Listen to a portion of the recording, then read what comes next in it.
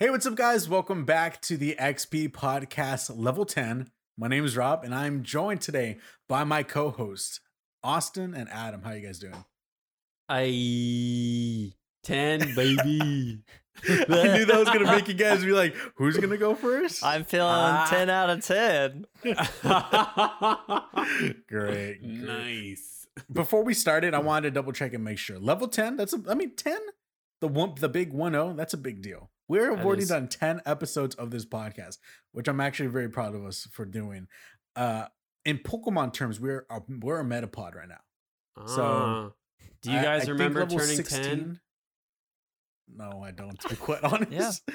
I think level 10 is when I fell on the jungle gym and I completely just right on the bars. Just Yeah. right.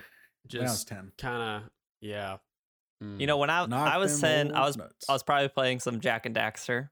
I was probably playing a good amount of Pokemon at the time still. So Wow. I don't remember what I was playing.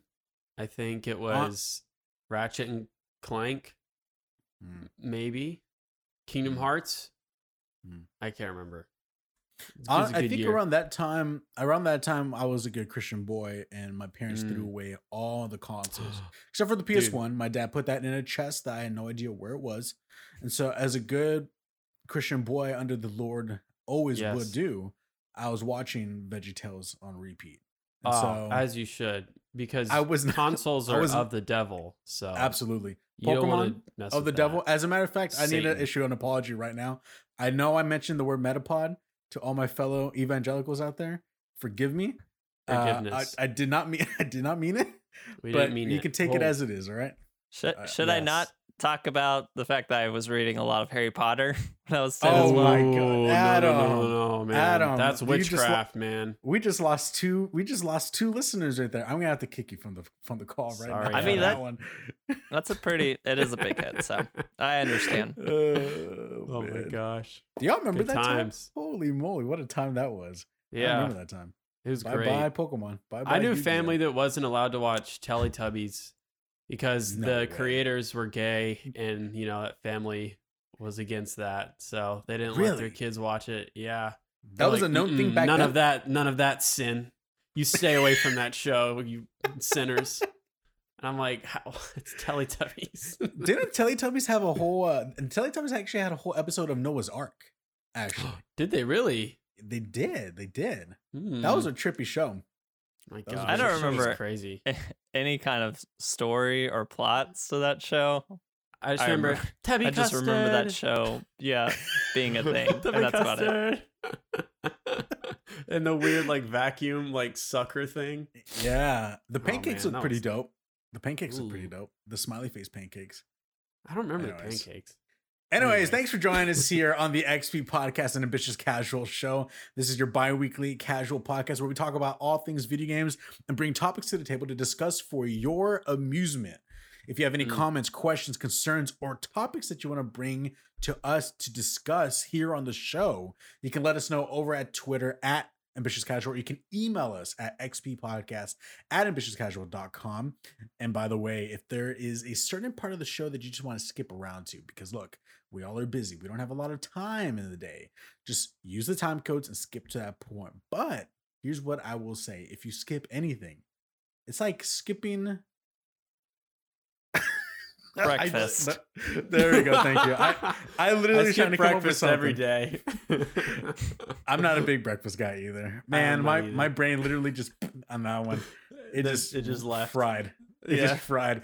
That's We're all going right. straight into the topics of the show, guys. Here, we're gonna go based off of the topic that Austin had last week, but we ran out of time to do. Oh yes. And so the topic is, and then Adams also piggybacks onto that, but we're gonna start with Austin real quick. Are Yes. video games too easy with turn-by-turn directions? And then you put into parentheses open world quote follow the trail end quote quests. Follow the Twale quests. What is?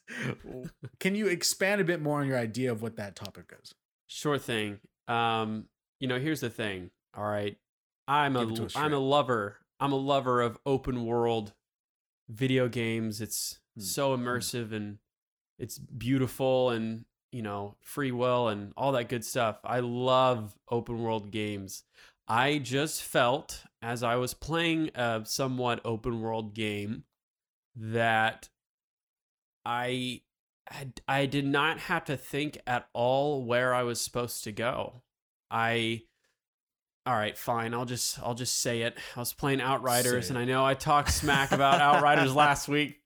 I love the game, but literally you can hit tab or like up arrow on your D-pad, and it's like a trail. Like it just shows you exactly where to go. And it just made me think, man, I remember spending a long time just figuring out where I needed to go next. And I kind of miss that. Like, I feel like I'm just sort of on this repetitive cycle of follow the trail, shoot the enemies, kill the enemies, clear the field. All right, follow the trail again. And, it just felt very repetitive. So it pegged the question. Is this too easy? Like, why is this a thing?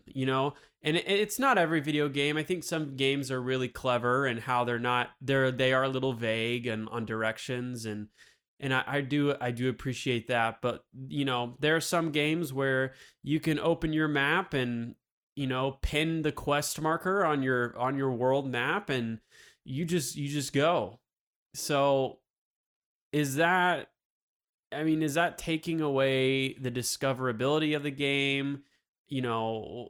Is that a good thing? Is it a bad thing? I don't really know, but I just felt it kind of, I don't know. It felt repetitive. It felt repetitive, and I was getting tired of it. I'm like, I don't want to play this anymore.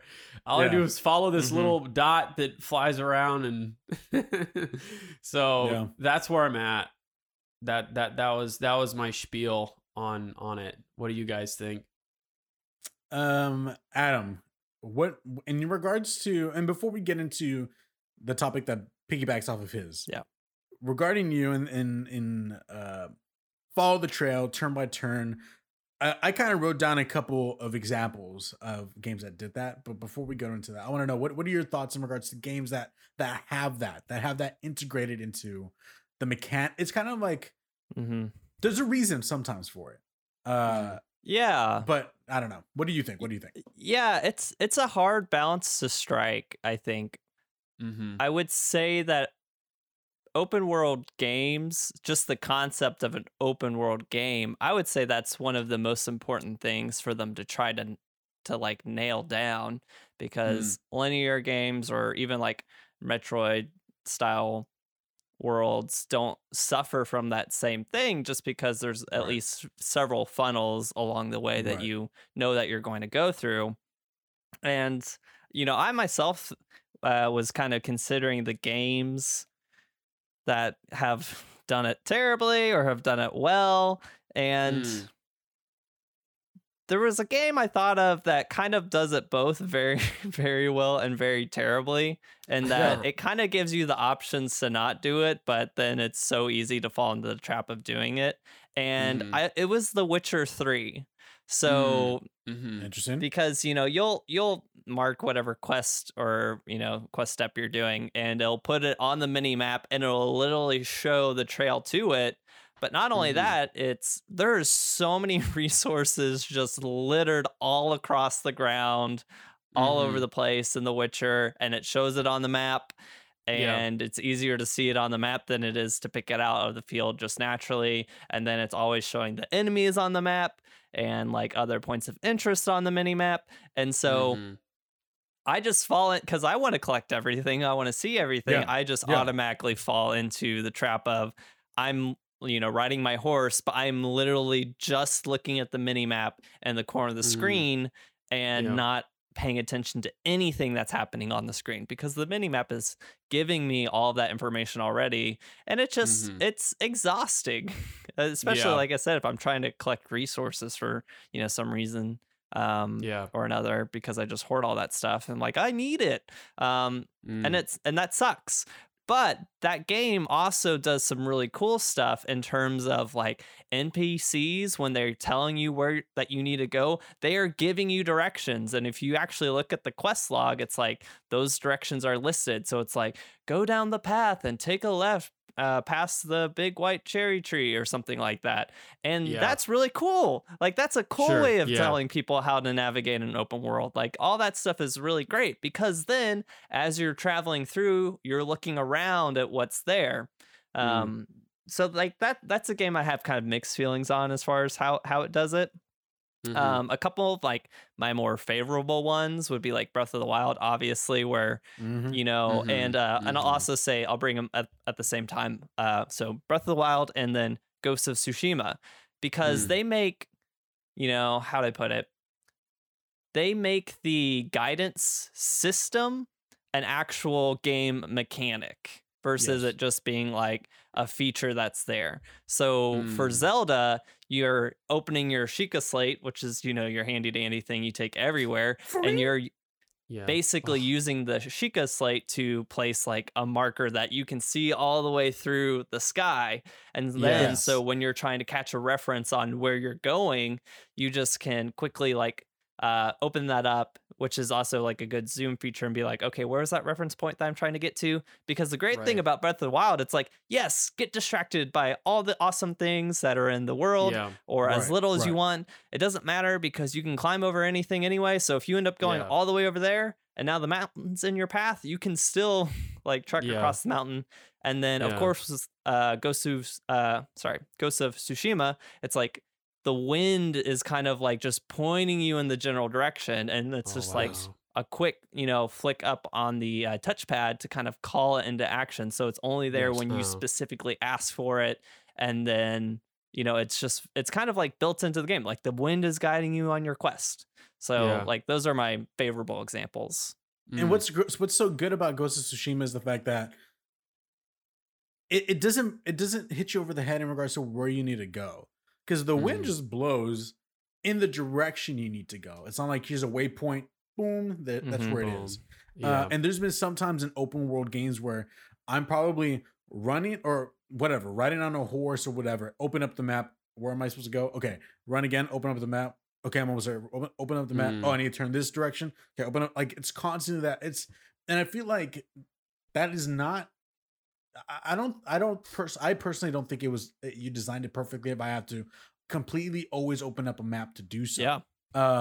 It should be able to either see it either through a mini map, or I know a lot of games nowadays, and I think this has been adopted thanks to battle royale games, is they have the above compass, and then sometimes if you have like a waypoint on a map, the above compass, if you turn in that direction, it will show that that's the direction you need to go to. Sort of the Skyrim. I was about to say, I'm sorry, popularized by battle royales. You heard it here. That's Rob. Where did you see it from? Skyrim. Skyrim. Oh, I never played it. I never played that. Yeah. It's a God of War. Canceled, boys. I've been canceled, boys. Here we go. Bye. It was a good run. It was a good run. In regards to Follow the Trail and stuff like that, I put down a couple of examples that I thought of. Adam hit on the nail. I even put Breath of the Wild as one to where you can follow your waypoint, but to an extent, you can go straight to the end in Breath of the Wild, which I want more games to kind of play around with because I love that idea. The fact that you can just go straight to the boss from the very beginning. But with Breath of the Wild, you can start. There's technically 4 main areas that you have to hit up so you can power up to get to where you know utilize and fight Ganon, but you can go out of them in any order that you want to. And so that's something that I enjoy about that. Another thing that I thought of is in Uncharted, and this is what Naughty Dog is really good at times, is if you are in an area, and especially once you get more into like the bigger areas, Uncharted 3, Uncharted 4, if the game feels like you're taking a while to go into the direction that you need to go to, it assumes that you're lost. And so at the bottom of the screen, it'll say hit R3 to look in the direction that you need to go. And so you push it, and then the camera would, on its own, turn in the direction that you need to go to and be like, that's where you need to go. And it's fun. And I think that helps out at times. And I've needed to use it sometimes. Now, I feel like The Last of Us Part 2, which I love The Last of Us Part 2, one of my favorite games of all time. I feel like they use it a little too much. And I feel like there are some moments where I literally just cleared out a room of people and I'm like, okay, I'm going to search around and look for ammo. But I barely just start searching. And then it's like, here's the direction you need to go to.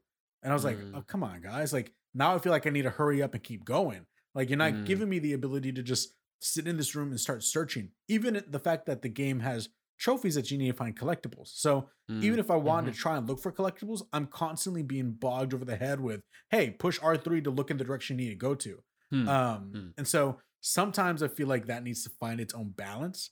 But then other games that I put is, and this is, I don't think this is a good example, but I thought of Forza. Forza is one of those games where there is a constant arrow at all times where you need to go on the ground. And no matter what, it's just constantly there. Now, that's a design decision for them to be like, okay, for you to utilize this racing game and just don't have to worry about what direction you need to go to. Just worry about your skills and your turns and all that kind of stuff. Here's something to show you constantly where to go. Now, and you can correct me if I'm wrong. I feel like if the team who makes Forza was good enough just through speaking through the environment as to what direction you need to go, they wouldn't need that, you know? So it's hard to say if like, do you really need that? Or is it lazy? I don't know. Like, Adam, do you think that's lazy or no? I mean, in some sense of the word, it is. I don't know. You pick a line on how important, how much value is placed on exploring the environment, seeing the environment, and all those things. So if as a development team, their goal is, this might not be the most, explorative experience. This might not be the most life sim type experience. We really are wanting you to be able to focus specifically on the skill set of something like driving. That makes a lot of sense. I want to rag on open world games more than anything, because so much of open world games is these big, massive, sprawling environments and seeing all the cool things that are in them and the cool scenery and landscape, which anytime you start doing what you're talking about, like putting the arrows on the ground, having a mini map, all that stuff just takes away from you looking at the cool world that you're in. Right. I agree. And I mean, I think Red Dead Redemption does it really well because they have the path set before you and you can literally lock on to the path. Sort of. You can quasi lock on with to the horse. Path. Yes. You're holding down X or A or whatever. And however, they have the cinematic mode where you hold down the select or button or whatever, and the film borders come down and the what's that term? The ratio aspect ratio is more cinematic. It makes it more cinematic, like a Western, and it's literally showing off the beauty of the world they created. So it's taking it is setting you on a course that you almost don't have to really control, but it is showing you the beautiful environment around you. And it's like this perfect mixture of both, that's like, oh wow, I'm not looking at my mini map. I'm not looking at the line. I'm just looking at this mountain and this, waterfall or whatever. And it's like, it's amazing. So yeah, I think you're right. Adam, it's about, what do the developers, what do they want you to see? What do they want you to focus on?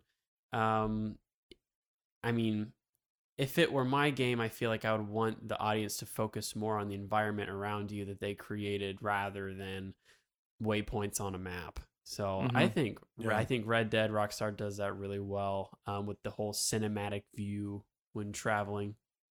When it works. I will say there has been some moments when it doesn't work. There's been some moments where I'm like, I'm riding And I'm like, oh, dude, put the controller down. Dude, this is so cool. Like, stupid horse. Come on, get back on the trail. You like, walk off a cliff. Like, no! You have to get a new horse. Yeah, exactly. And it's not perfect, but I do enjoy the fact that Rockstar felt that they were like, hey, check this out. And when it works, it is beautiful. Especially when you're in open areas and you're just going across the plains. It's perfect. It's gonna work perfectly. Now, if you're up on these, like the side of a mountain, it's not gonna probably work the best. No, but you gotta focus. That is a very, very good. That's a very, very good point. Adam, you look like you want to say something. Yeah, I would like. Adam, real quick. I was going to say. You sound like a robot. You sound like a droid. Roger. Well, theoretically, it should be recording on my end just fine. Yeah, you should. Theoretically. Okay. All right. You're good. So what I was going to say is, there it is. Options are great, right? So Zelda, just normal mode, minimap is on. I highly recommend people to do like the advanced or whatever mode that scales back the HUD and takes the minimap off, because to me that's just a much better way to play that game. Yeah. I like the idea that the game would ask you up front, just like they ask you lots of other things about your gameplay experience. What difficulty do you want? What kind of, do you want to prioritize frame rate or resolution? Especially for open world games, like ask people, do you want immersive or do you want, not, there's probably another word for it, but handholdy. Yeah. So just ask, because those options should be in the game, because for lots of accessibility reasons, whether it's just like needing the help to finish the game, or there are actual accessibility other accessibility issues that like you need, like that stuff should be in there in some form or fashion. It's just kind of make it clear to the player that there is a trade-off by defaulting to some of this other stuff. Maybe I just need to lay off of the upper D-pad button, resist the temptation of the guide and just find my way. But what's interesting about the way to do it. What's interesting about that though is, I mean, and I know you've even brought this up on the last episode, talking about, and everyone's like this. I'm even like this. We don't always have a lot of time to play games. That's and true. So that means you don't have a lot of time to just roam and discover. You're like, hey, I got an hour and a half. I don't got time to just start roaming around. Hey, upper D-pad, boom, take me where I need to go so I can just get into the fun and just, get what I need to get. And Adam, I agree with what you're saying in regards to accessibility.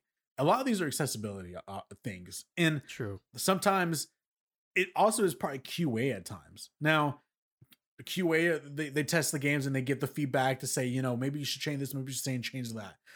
In regards to Outriders, which is something that we've talked about already a couple times, a lot of things that they've done within that game were due to what did I literally just say right now? What was the word? QA, thank you. Due to QA.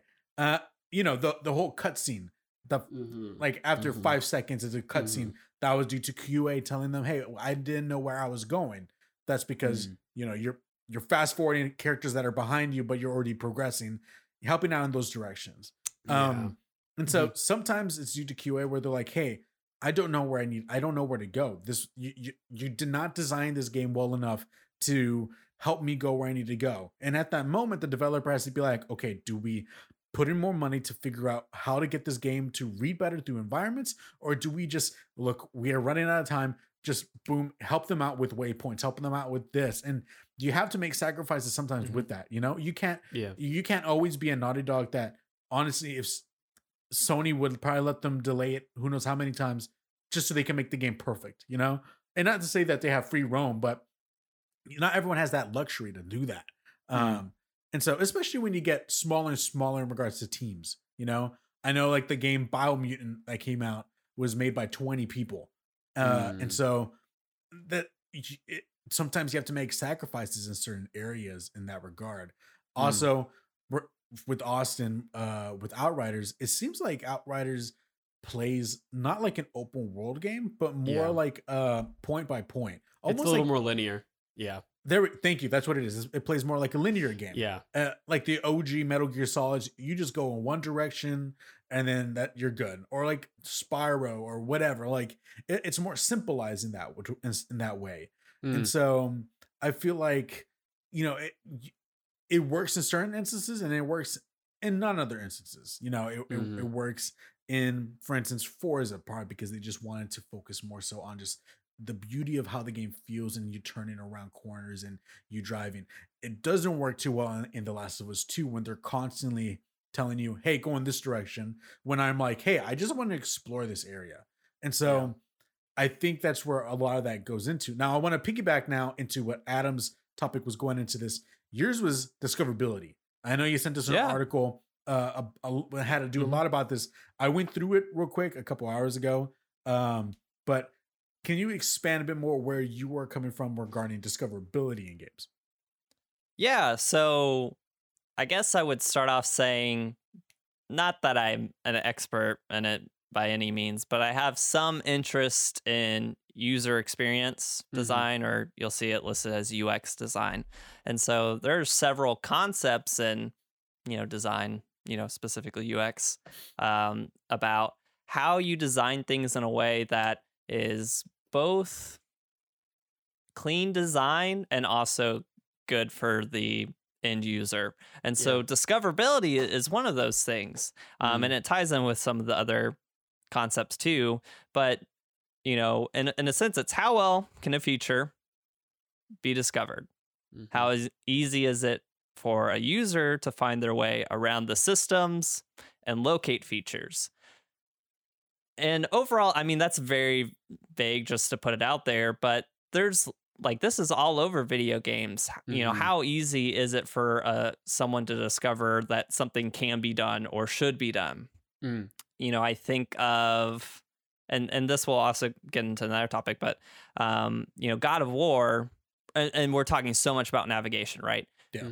So God of War, when you're going through these environments, it very consistently labels geography that can be climbed or navigated under or around by kind of doing these faint yellow glyphs or symbols or runes. A lot of games kind of etched into the stuff, right? And so a lot of games do that. They try to find ways to draw the player's eye to where they're supposed to go without blatantly telling them, door this direction 15 feet. So there's lots of ways to go about it.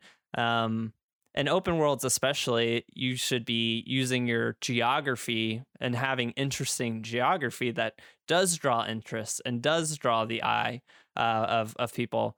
There's Breath of the Wild is almost famous for that. It's like, that's a weird looking tree, let me go over there. Oh, there's a Korok.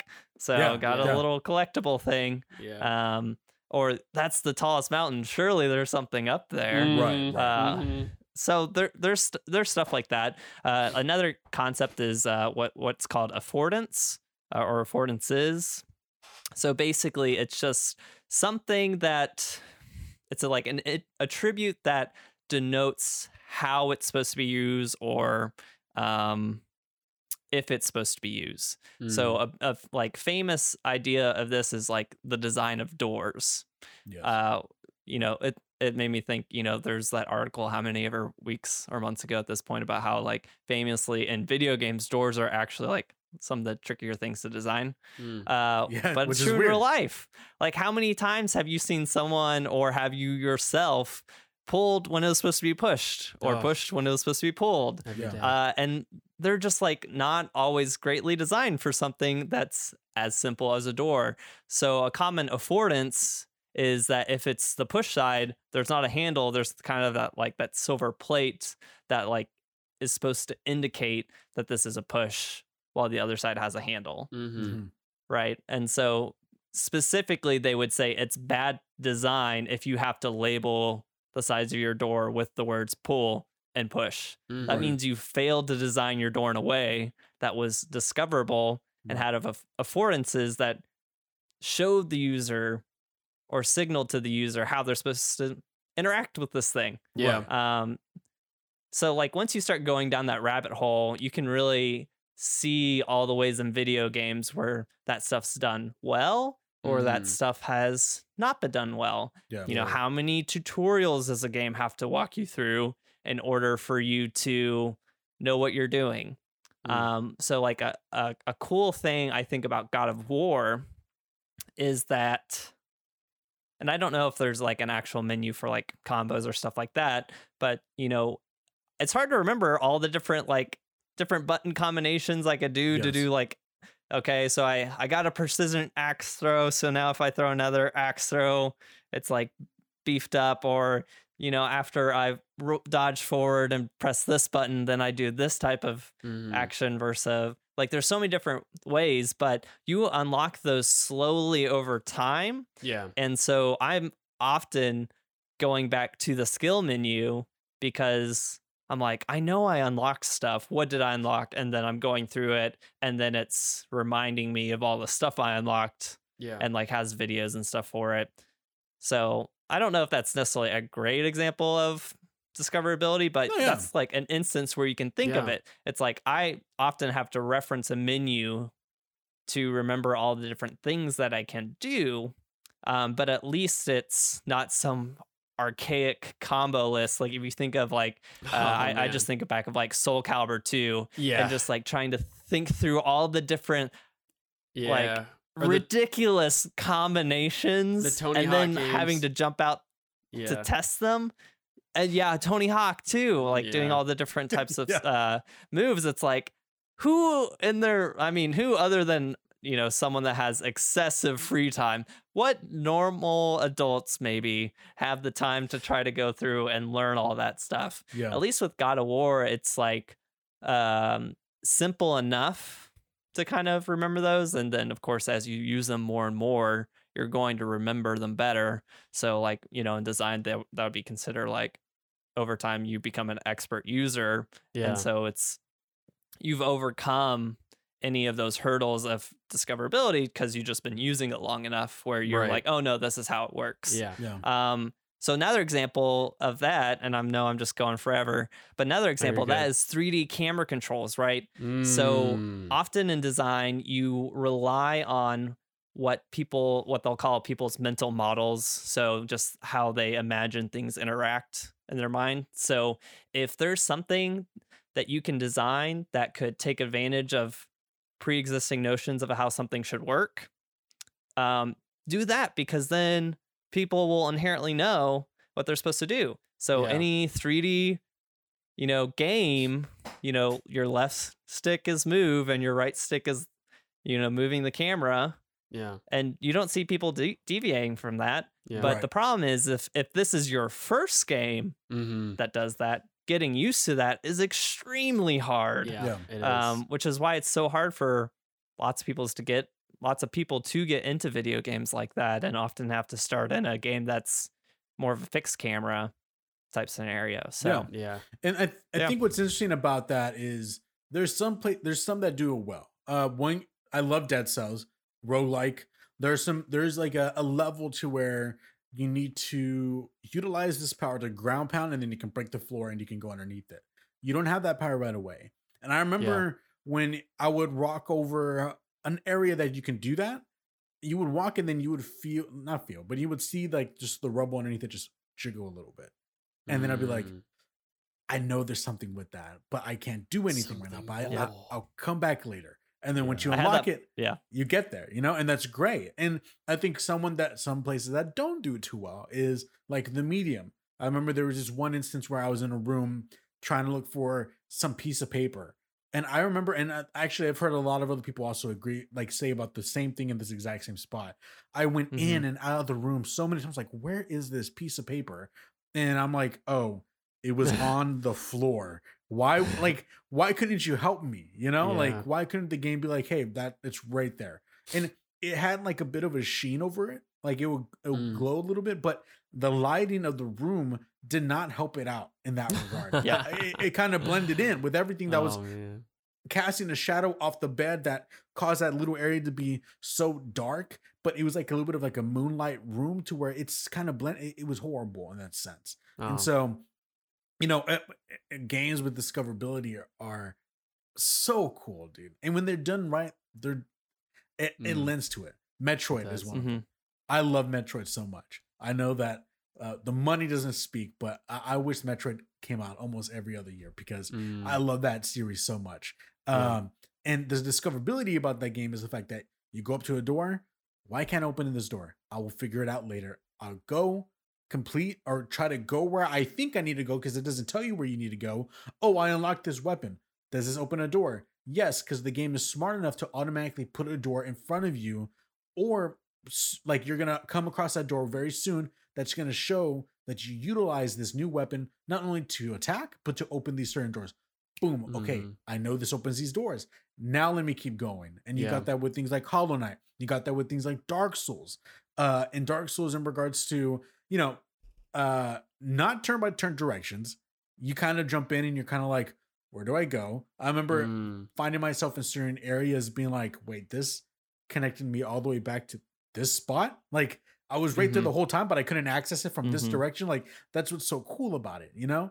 So I discoverability is such a huge aspect in regards to games if they work well. Austin, do you have anything to say in regards to discoverability? Back to affordance and all the controls written down. We were talking about Tony Hawk. You know who's really good at the Tony Hawk Pro Skater games? You better watch out because I want to face him. It's Tony Hawk himself. He is so good at those games. So they recently re-released the Pro Skater 1 and 2 like on Epic Games, and they're releasing it on the Nintendo Switch. And so when it came out, when it dropped, Nick Merckx, the famous Twitch streamer, played with Tony Hawk. I remember that. And it was so funny because I was watching Nick before his session with Tony Hawk, and he was in Warzone with like Tim the Tatman and all the, you know, their whole crew. And he's like, man, I'm gonna school Tony Hawk in his own game. Like, there's no way I'm gonna destroy him.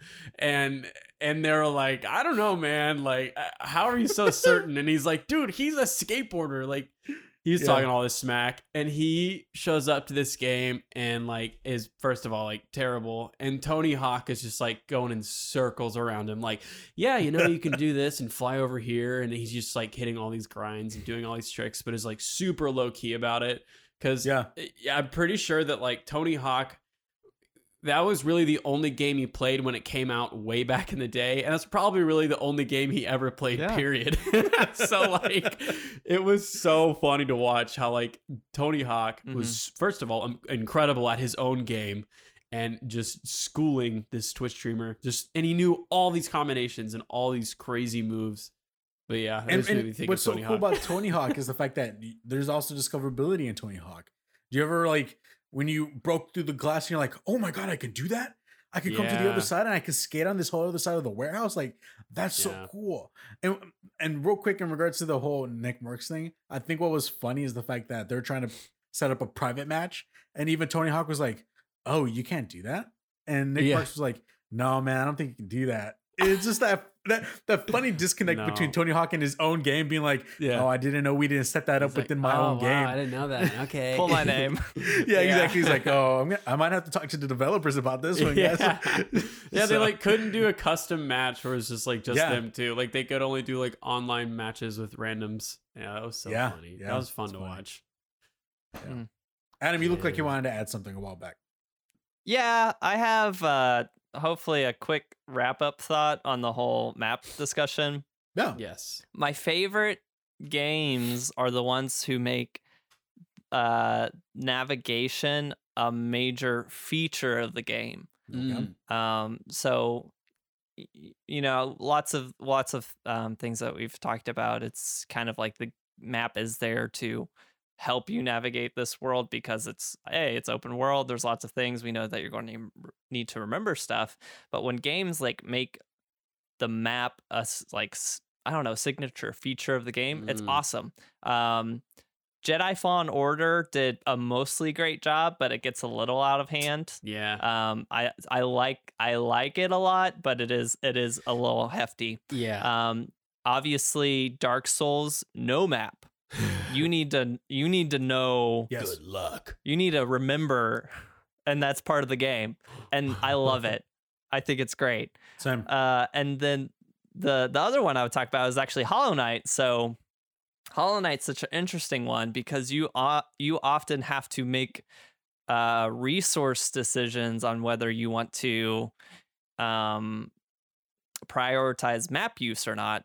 So, you have to buy the map. You have to buy sections of the map at a time throughout the game. If you want to know where on the map you are, you have to spend a charm slot, which is pretty valuable. To be able to do that. And it's just really cool because you fill out the map. You have to buy a map section, and then as you go about, it's not filling out your map then, but once you sit and rest, your character has the chance to map out everything that they did. Exactly. Yeah. And then where stuff, like where the rooms, how they connect Exactly. and stuff Yeah. like that is.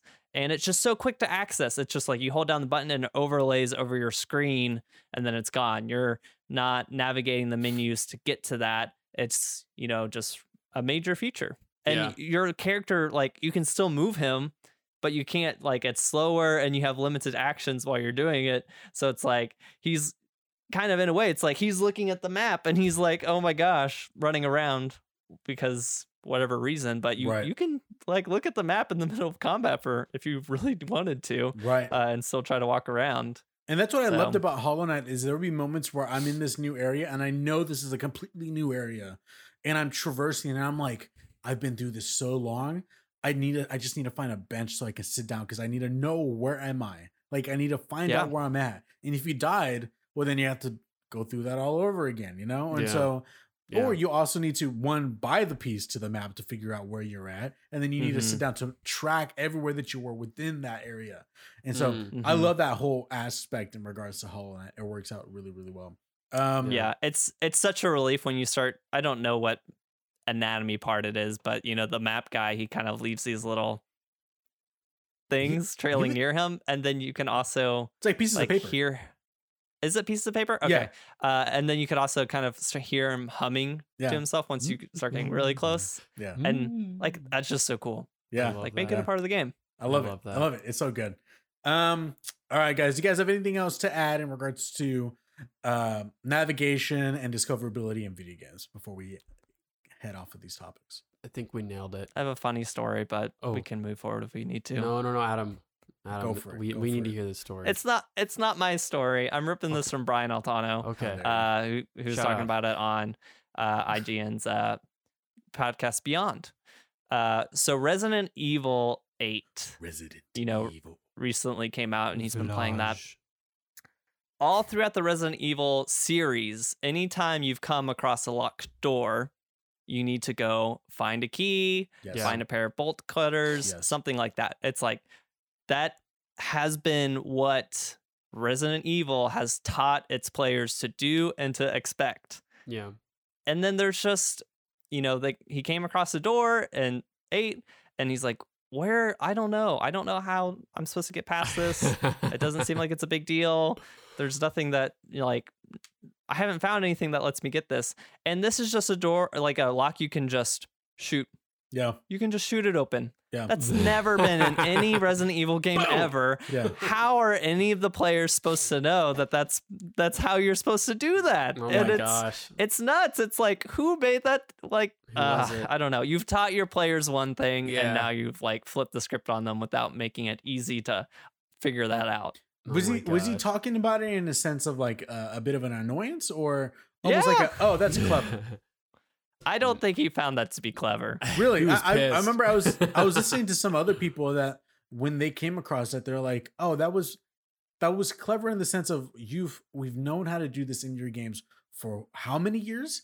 And this one time you switch it. And it's almost like, man, you've come up with so many games and you're like, this is the one to switch it. That's funny. That's kind of clever in that sense that you do that. Yeah. And philosophically, it's I bad totally get it. design. Absolutely. I totally get that. Shoot the door. All right, guys, we are moving on from topics of the show. Remember, those who are listening, you can leave us your topic suggestions in the comments of the video, or you can tweet at us at Ambitious Casual. So moving on, guys, we're going into what we have been playing. I'm going to start with Austin. Austin, I know that when we were getting ready to do the podcast, you've been busy. We all have our busy weeks. So do you want to touch a bit on anything that you either played a little bit or something that's grabbed your attention regarding video games within the past 2 weeks? I'd love to. So yes, haven't played a lot since the last podcast.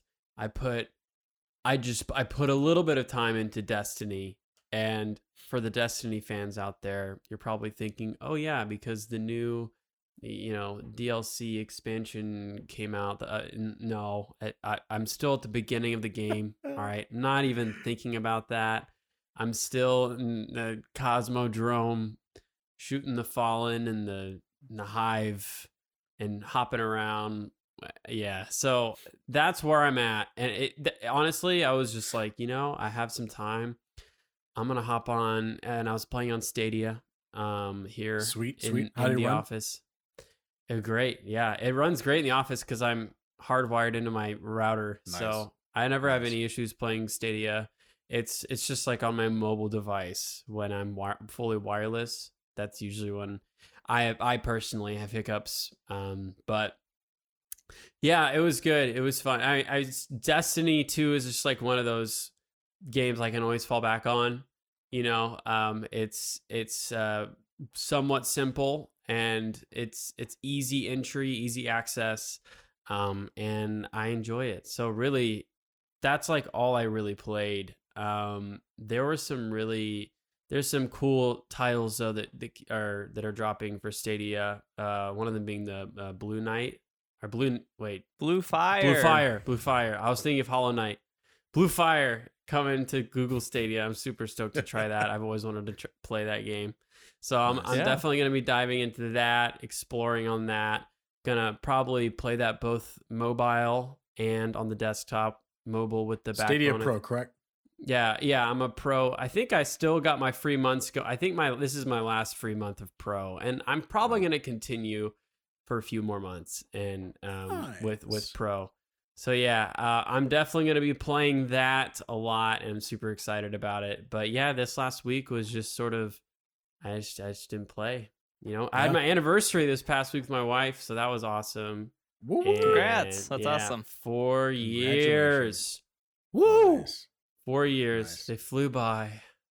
But no, keep flying. Yeah, it was a good week. It was a good time. But Nice. Yeah, looking forward to kind of getting. Also, I've sort of been playing around with. I bought a MIDI keyboard as well. Got a nice MIDI keyboard hooked up to my computer, and I've been playing with beats and sounds and stuff like that. So a whole other video game, learning a DAW, Ableton. It's a really complicated video game, but I'm learning it. Nice. But yeah, it was good. It was good. All right, Adam, what have you been playing, my friend?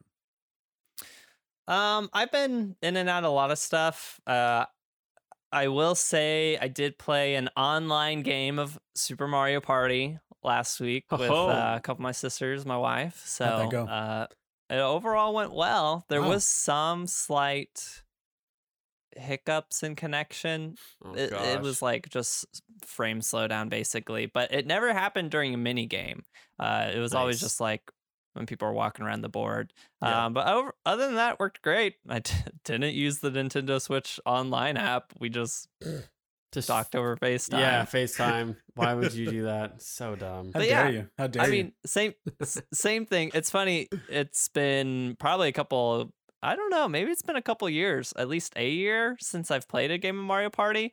And the two boards I rotate between still feel like, I don't know, like worn out. Are you trying to say we need a new Mario Party now? We need more boards. No, we just need more boards. Some more boards like Give that. us more boards. More boards. Real quick, talking in regards to Switch, I want to touch on something real fast. Did you see the new image that Nintendo released today about the number of games that they have on their Nintendo Online store? Or not Nintendo Online. And you know how Yeah. you get the classic games. They just released a couple extra more games, but in total, they have 100 games on Yeah. the Nintendo Online. And Oh, when wow. you see it in that perspective, that is a deal, man. With all those classic games, I know at first everyone was kind of like, is it kind of worth it? But Yeah. after how many years have we been with the Switch now? Almost 3-4 years. Yep. It's like really paying off in regards to 100 games Yeah. of 100 classic games, solid classic games on Nintendo Online. So if you are not an online subscriber, I feel like check out what games that they have, but I feel like it's really worth it. It is Yeah. really worth it. I mean, yeah, it's the cheapest of all of the. I mean, by far, It's like but you're $5? probably $5, yes. $5. A year, isn't it? I don't know. It's $20 for a year, but Oh, if you're okay. doing a family membership, you can split up to 7 people. So it's $5 for a year if you max that thing out. Whoa. $5 Yes. per person Yes. per year Wow. if you max that out. I mean, their online service is the worst because it's just like the least funded, least prioritized. Right. But if you're going to play stuff online that needs it on your Switch anyway, there are lots of fantastic old games. Yes. I have personally What- played A Link to the Past on there. Yes. I have played Super Metroid. I have played Super Mario All Stars, the They 2D version. They have Kirby. They have a lot of great options on there. There's Yeah. lots of great stuff in there. I If thought you didn't have a Super Nintendo growing up, there are a lot of great games you need to go play. they Yeah. were gonna update this service with Monster Hunter Rise. I thought that's what I was hearing, that like in the release of Monster Hunter Rise, they were gonna release a certain type of technology with Nintendo. Yeah, it's like a new infrastructure. It's Yeah. it's yes. it's not like the service or anything like Oh. that, like Nintendo Switch Online, like the paid subscription service, but it's the actual infrastructure they use for like online play. As a Oh, matter of okay. fact, Adam and I talked about that like 4 episodes ago about the online infrastructure of them updating it, which is a great episode. Yeah. Go check it out. check it out. Is that the one after Sunny Cloud Gaming? I think it was episode? after. Yes, it was after Sunny Cloud Gaming. Mm, Don't remember what number that was, but wasn't there. anyways, yeah. So anyways, Level. Nintendo Online, great, Level. great stuff. Don't use it for the online stuff, but No. it for the classic games is awesome. It is really really cool. So, all right, Adam, you've been playing a couple other games. What have you been playing? Yeah. I continue to play God of War. It continues to be fantastic. Sweet. It's As it should even be. getting better and better as I play it. Yes, it is. Yes. So it just slow burn. It's really going, and it's probably going to be my favorite game. Wow. Just flat out. He said it. I Everyone- imagine by the time I beat it, You hear it here Uh, first, y'all. Here first, folks. God of War, a pretty good yeah, game. Pretty good game. It's got all the stuff I love. It's got some pretty good narrative. It's got fantastic feeling gameplay. It's got, without having a bunch of grinding, it's just Mhm. naturally you're getting way enough XP and currency to get the stuff you need. It's got kind of that Metroid style traversal, right? So kind of linear areas that back over each other quite a bit, but it still has that open world hub, which is really cool. Mm. And I feel like there's something else. Collectibles, right? Yes. Lots of cool collectibles. Yes. Finding the birds. Odin's like birds that are like these very translucent kind of looking crows Yeah. that, you just, and it takes some skill to like kill them because you got to throw your axe at them. Yeah. And they're often a challenge to find. So it's really cool when like, oh yeah, I see it. And then just, I don't know. It's just a fun game. Nice. So I've been playing that. I've also been playing a little bit of Jack and Daxter. Mm. So I haven't played this game since I first played it on the PlayStation 2 when I was 10 or about then. That's So awesome. I'm sorry. I How are you mean, playing it? they re-released it as a collection, I think on PS3 originally, but then that collection made it to PS4. Wow. So I bought it digitally on sale for Oh. so I Okay. have 1, 2, 3 and the racing game, but I probably won't play the racing game. yeah. So- Interesting. Going back, gonna beat it. I think I don't remember if I shared here, but I had like a Game Shark type thing, and so Oh, my yeah, Jack yeah. and Daxter save file was on the Game Shark memory card. There weren't Wow. any cheats for Jack and Daxter, or not that I can figure out. Yeah. So but that memory card corrupted right as I was opening the precursor door at the very end. So I never saw the ending for getting all of the power cells, which is the main collectible. So I'm going to do that. I'm going to no. I'm going to do it. I'm going to platinum it. Obviously, old game is old, but it's still fun. How's it play? Like you're going between God of War and Jak and Daxter. Not that they're identical to each other, but how's it playing the game from the past? I prefer to play Jak and Daxter on my phone with the Backbone and PS Remote Play because it looks terrible. Yeah. On my nice 55-inch screen, it looks awful. Very grainy and stuff like that, which is, I mean, it's the HD TV. That game was made for components. Yeah. But yeah, it's a lot of fun. Sweet. Handles fairly well. So how's Cyber Shadow going for you? I'm still pretty early in that one. Okay. So not a lot to talk about. It's very tough, but I'm enjoying the challenge of it so far. Yeah. So cool. And the last campfire, any updates on that? Just it's getting better over time. So I would highly recommend for anyone with iPhone. So I was actually talking to a friend coworker yesterday. Like, look, you need to subscribe to Apple Arcade just for a month. Give it a try. And play Monument Valley, play The Last Campfire, and I feel like I mentioned Cozy Grove as an option for them too, just based off of what they like to play. Yeah, just try them out. Like Monument Valley is probably the best mobile game. I need to play that. You can play, in my opinion. There's a lot of great games on arcade. I think, spending $5, just spending a month exploring all the different games, you could put a lot of hours in a ton of those games. I think it's a good deal right now. It used to, there used to not be a lot, but now there's a lot of good indie classic titles on the arcade. Yeah, I would highly recommend it. And even not on arcade, like you can drop $5 on lots of great games, or drop $10. So absolutely. I think Fez is like $5 on mobile. Hyper Light Drifter I think was like 6 or 7. Dead Cells is like 8 or 9. Worth it. Like, there's stuff not on arcade that's also really good. Swords of Ditto's on there. I know I didn't give it the most stunning review when we talked about it, Rob. But I mean, there's still lots of people who enjoy the game. So I mean, that stuff's out there. Nice.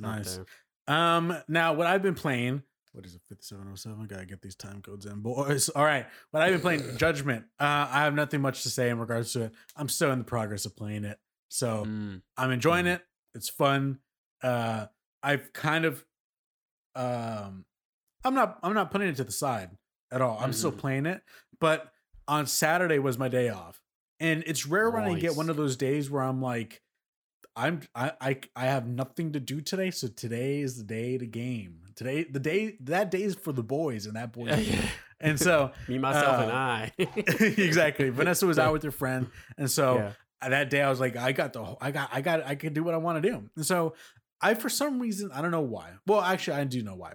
There was a recent video that came out of the developers of Final Fantasy 14 Online, kind of talking to the fans, to having a conference about everything going on with regards to the game, how it's come along, where it's been, and how everyone is getting ready for the new expansion, which is Endwalker, to happen. And there was a very emotional moment of one of the developers talking about how he had cancer and how him being able to build this game and work on this game during that time helped him, and how in his mind he just thought to himself, I need to help other people, because I know that this game has helped people in their life wherever they've been. This game has helped people.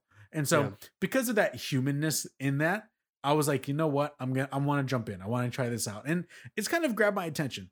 I will say MMOs, they intimidate me a lot. I've never tried WoW. I remember jumping into ESO, which is Elder Scrolls Online, for a little bit, and just being in there, and with so much stuff going on, I was like, I can't do this. I can't do this. And so I haven't tried it at all. And so this one, I was like, you know what? Let me sit down. Let me give it a try. Let me see what's going on. The developers seem like really, really genuine people. I know Final Fantasy 16, which is coming out soon, is made by this team. And I was like, let me give it a shot. I jumped in, took a lot of time in regards to creating my own character.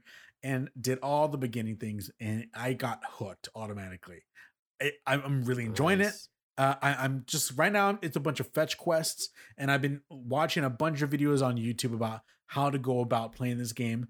And everyone has said, and this is how the game started off, the game did not start off well. It actually had a very rough start. But everyone says once you get past, the first part of the game and you start getting into the expansions, which is Heaven's Sword, Heaven's Ward, and I forgot the names after Shadowbringer. Shadowbringer, thank you. Once you get into those, what was that? I only know that because of like the billion commercials they played of it with Tom Holland. Yeah. Tom someone Holland. else. Absolutely, I know what you're talking about. And so everyone says once you get into that, the game really, really like opens up. And so far, I'm not having a problem with the fetch quest. To me, I'm kind of like, okay, cool. I'm getting comfortable. I'm getting to learn this game, and the idea for me that it's going to get even better later on actually is helping me push through. I know for some people, it's not like, it's going to get good on hour 5. People are like, I don't have enough time to get to that, But to me, for some reason with this, I'm like, hey, I really don't need to really pay attention to what I'm doing. Does that make sense? Because I'm not having to do combos before the haters come at me, I know there's certain combos in regards to how you can do things. I get that, but it's not like I'm playing God of War. I need to look at what's going on with the story at all times or listen to this dialogue. It's very casual in a sense of where like I can literally play this and my wife can be talking to me about her day. Easy. It's not like I have to give this all my thought in the moment, And so I've been really enjoying it.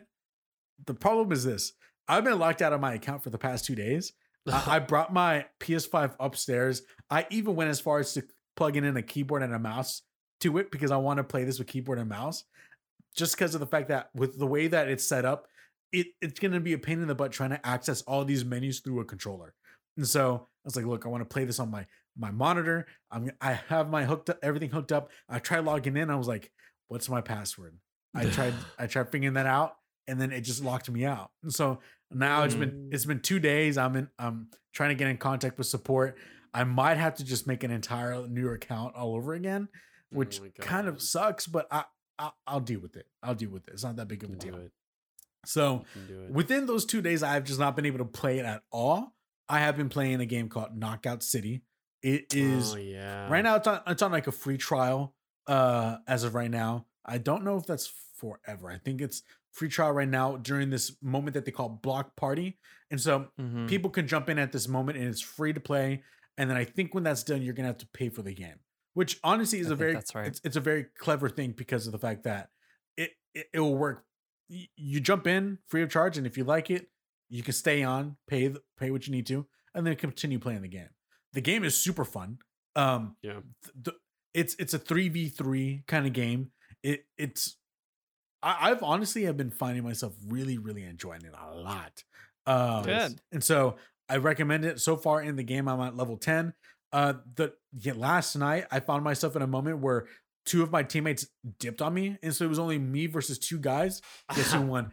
Me, boys. I completely wiped that team clean, dude. And so it's just there's this level 2 where I can jump in, and I'm sure you get to a point where some people will figure out the meta, and then it won't be fun anymore. Yeah. But as of right now, I feel like anyone can jump in and anyone can kind of get good, It's not like Apex where you go in, headshot, you're dead, round is completely over, But this is like, okay, it's like Overwatch. You jump in, you die, you get rebooted back into the spot, you keep going, you keep going. So it's really good. I highly recommend it.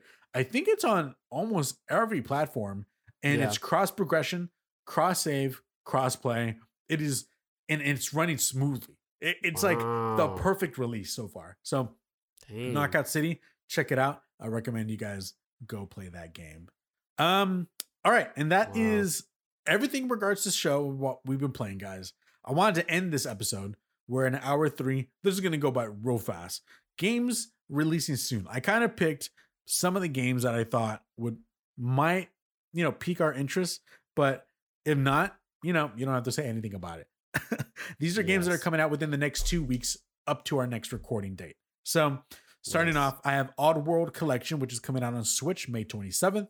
That's something you guys can look forward to. I know they just came out with Oddworld Soulstorm, which is for free on PlayStation through PlayStation Plus. So this is like all the games before it. So we got that coming out on the Switch. We have Wonder Boy Asha in the Monster World. This is coming to PS4, Switch, PC on May 28th. We have World's End Club, which is coming to Switch on May 28th. We have Ghosts and Goblins Resurrection, which is coming on PS4, Xbox One, PC on June 1st.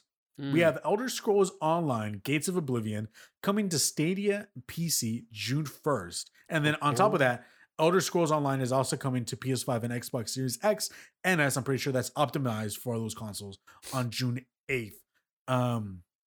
So we got those coming out. I didn't even know Elder Scrolls Online was on Stadia. That's pretty cool. It is. I played it. Was it running cool? How would a game like that run on Stadia? Was it running well for you? As the fact that a game that's an MMO via the internet and that is also being beamed to you on your, like, did it work well? Yeah, honestly, it was surprisingly, it worked really well. I don't understand how the Wi-Fi strength works in my house, but there was one Saturday where I spent like 2 hours playing on my phone with a Backbone controller, and I was just laying in bed, and I spent like 2 hours in the game and Elder Scrolls Online, and I loved it. Like I loved it more than Skyrim. Like I was really into it. I kind of want to get back into it actually, but yeah, I liked it. Sweet. Following that, we have Final Fantasy VII Remake Intergrade coming to PS5 on June 10th. I'm very excited for this. I for some reason, because of Final Fantasy 14, I'm on this Final Fantasy kick so far. I'm very excited for 16. What's funny is I noticed that on PlayStation Plus collection, you get Final Fantasy 15 on there, and it comes with everything. Wow. And so you know what I did last night when I couldn't play Final Fantasy 14? I downloaded everything for Final Fantasy 15, and it's right there ready for me whenever I want to jump on. And so I'm ready for that. And then Final Fantasy 7 Remake Integrated, which is optimized for the PS5. It's not like you're playing the PS4 version on the PS5. It is optimized for PS5, coming out on June 10th. Very excited. I will be jumping onto that because I loved it. I mean, I like the way it looks. Everything about it. I've heard great things about it. It's reviewed well. But by the time I got my PS5, I literally told myself I'm gonna wait for the version that's for the PS5. And guess what? They did. And the DLC for it can only be used or only played on Intergrade. You can't buy the DLC and add it upon the original version, which kind of sucks a bit, but that's how it goes.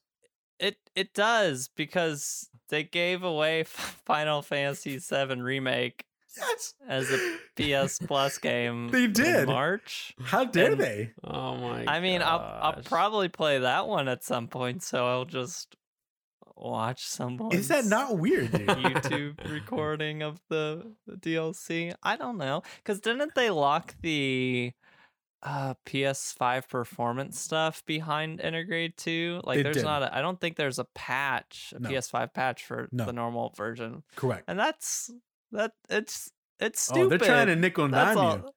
Yeah. They didn't get a single nickel or dime from me. and what's funny is that I just go to play for free. And I don't know what they're gonna call it, but Final Fantasy VII Part 2, I guess, picks up right after Intergrade. So it sucks if you're the person that's like, man, I can't buy the game right now, but they have 7 on PS Plus. Okay, I'll play that. And then you're like, oh, I can't play the DLC unless I buy the full remake Intergrade. Like, that's kind of backwards. I just don't understand how they thought that was smart. I will not be buying Intergrade. Wow. You're taking a stance. If they wanted to charge, I don't know, $10, $5 for the DLC plus performance improvements to add on to the Final Fantasy VII Remake I already have, then I would pay that, probably. I'm not going to pay $70. Yeah, it is. Oh my god. For Intergrade? No. $60.